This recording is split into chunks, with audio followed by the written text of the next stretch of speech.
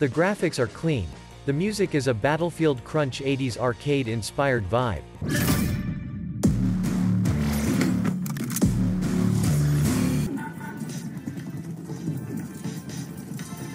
Song kinda goes hard, bro. And the running and gunning is buttery smooth. With the finals, Embark Studios has created a perfect video game sandbox. You probably know by now, but the finals is a free-to-play team-based shooter that has you competing against other squads to see who can capture the most money. It's essentially a combination of Capture the Flag and Call of Duty's Hardpoint with a state-of-the-art, completely server-side physics engine solution. And while the finals may be starting with a capture, deposit, and hold the money game loop, I don't think Embark Studios is going to stop there. The gameplay is fun now, sure, but we're in the honeymoon phase.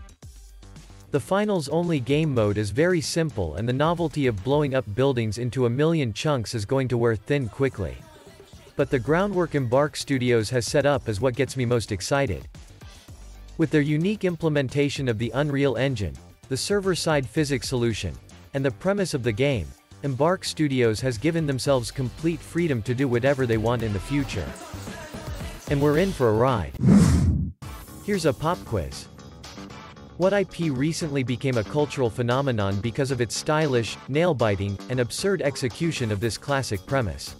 Contestants compete in a series of games to avoid disqualification as a disembodied announcer and audience observe the show.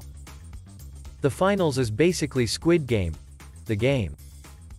Embark Studios has set up the perfect premise for a video game with a limitless shelf life, a video game show. It's the foolproof marriage between a sandbox physics engine and a sandbox game design concept. In the same way GTA 5's player base is still going strong after 8 years, I don't doubt that the finals is here to stay.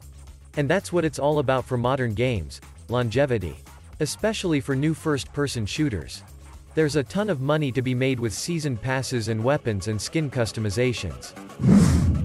From the closed beta impressions, it looks like the finals has that secret sauce. As a first-person shooter, Embark Studios has nailed the fundamentals. The movement is fluid and arcadey, the shooting has a kick but isn't too realistic, and the TTK is long enough to allow players to breathe. They've also built in skill gaps with the implementation of fully destructible environments, player classes, and the myriad of gadgets that go along with them. The finals appeals to casuals and hardcore FPS enthusiasts alike. As a financial product, Embark Studios has also nailed the fundamentals. Embark Studios has built in the ability for their game to take whatever form and fashion is in vogue. The finals is a future game show where the criteria for winning can change in a heartbeat. And that keeps players, who have notoriously short attention spans, hooked. And as the most popular shooters on the market have proven, the longer players play, the more money they spend. It's a simple formula. The finals can be whatever the market needs it to be.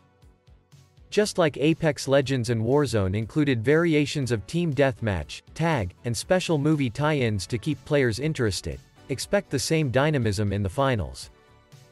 If you think I'm reaching too far, just look for yourself. Embark Studios has already shown us their vision for the future. Already in the closed beta, they have dynamic mid-game events that shake up the player experience. Changes like low gravity, dead go boom, and meteor showers are just a start. What about twists like Be Kind, Rewind, where a bunch of environmental destruction gets reversed? Or maybe The Floor or Lava, where dead players explode into molten goo that makes certain terrain a walking hazard. In the finals, the possibilities are endless. The finals is easily my most anticipated competitive FPS title. Not because it's simply something new to play, but because of what the game represents. Good games have stopped being about one and done a while ago. We gamers expect more stories to be told and experienced within game worlds these developers take years to build for us. This is why we have sequels. This is why we still want Half-Life 3. The finals lets us go on a ride where anything, and I mean anything, is possible. Did you guys get into the closed beta? What did you think? Drop your thoughts in the comment section. Don't forget to give the vid a like and subscribe to the channel, and as always, stay cool, gentlemen.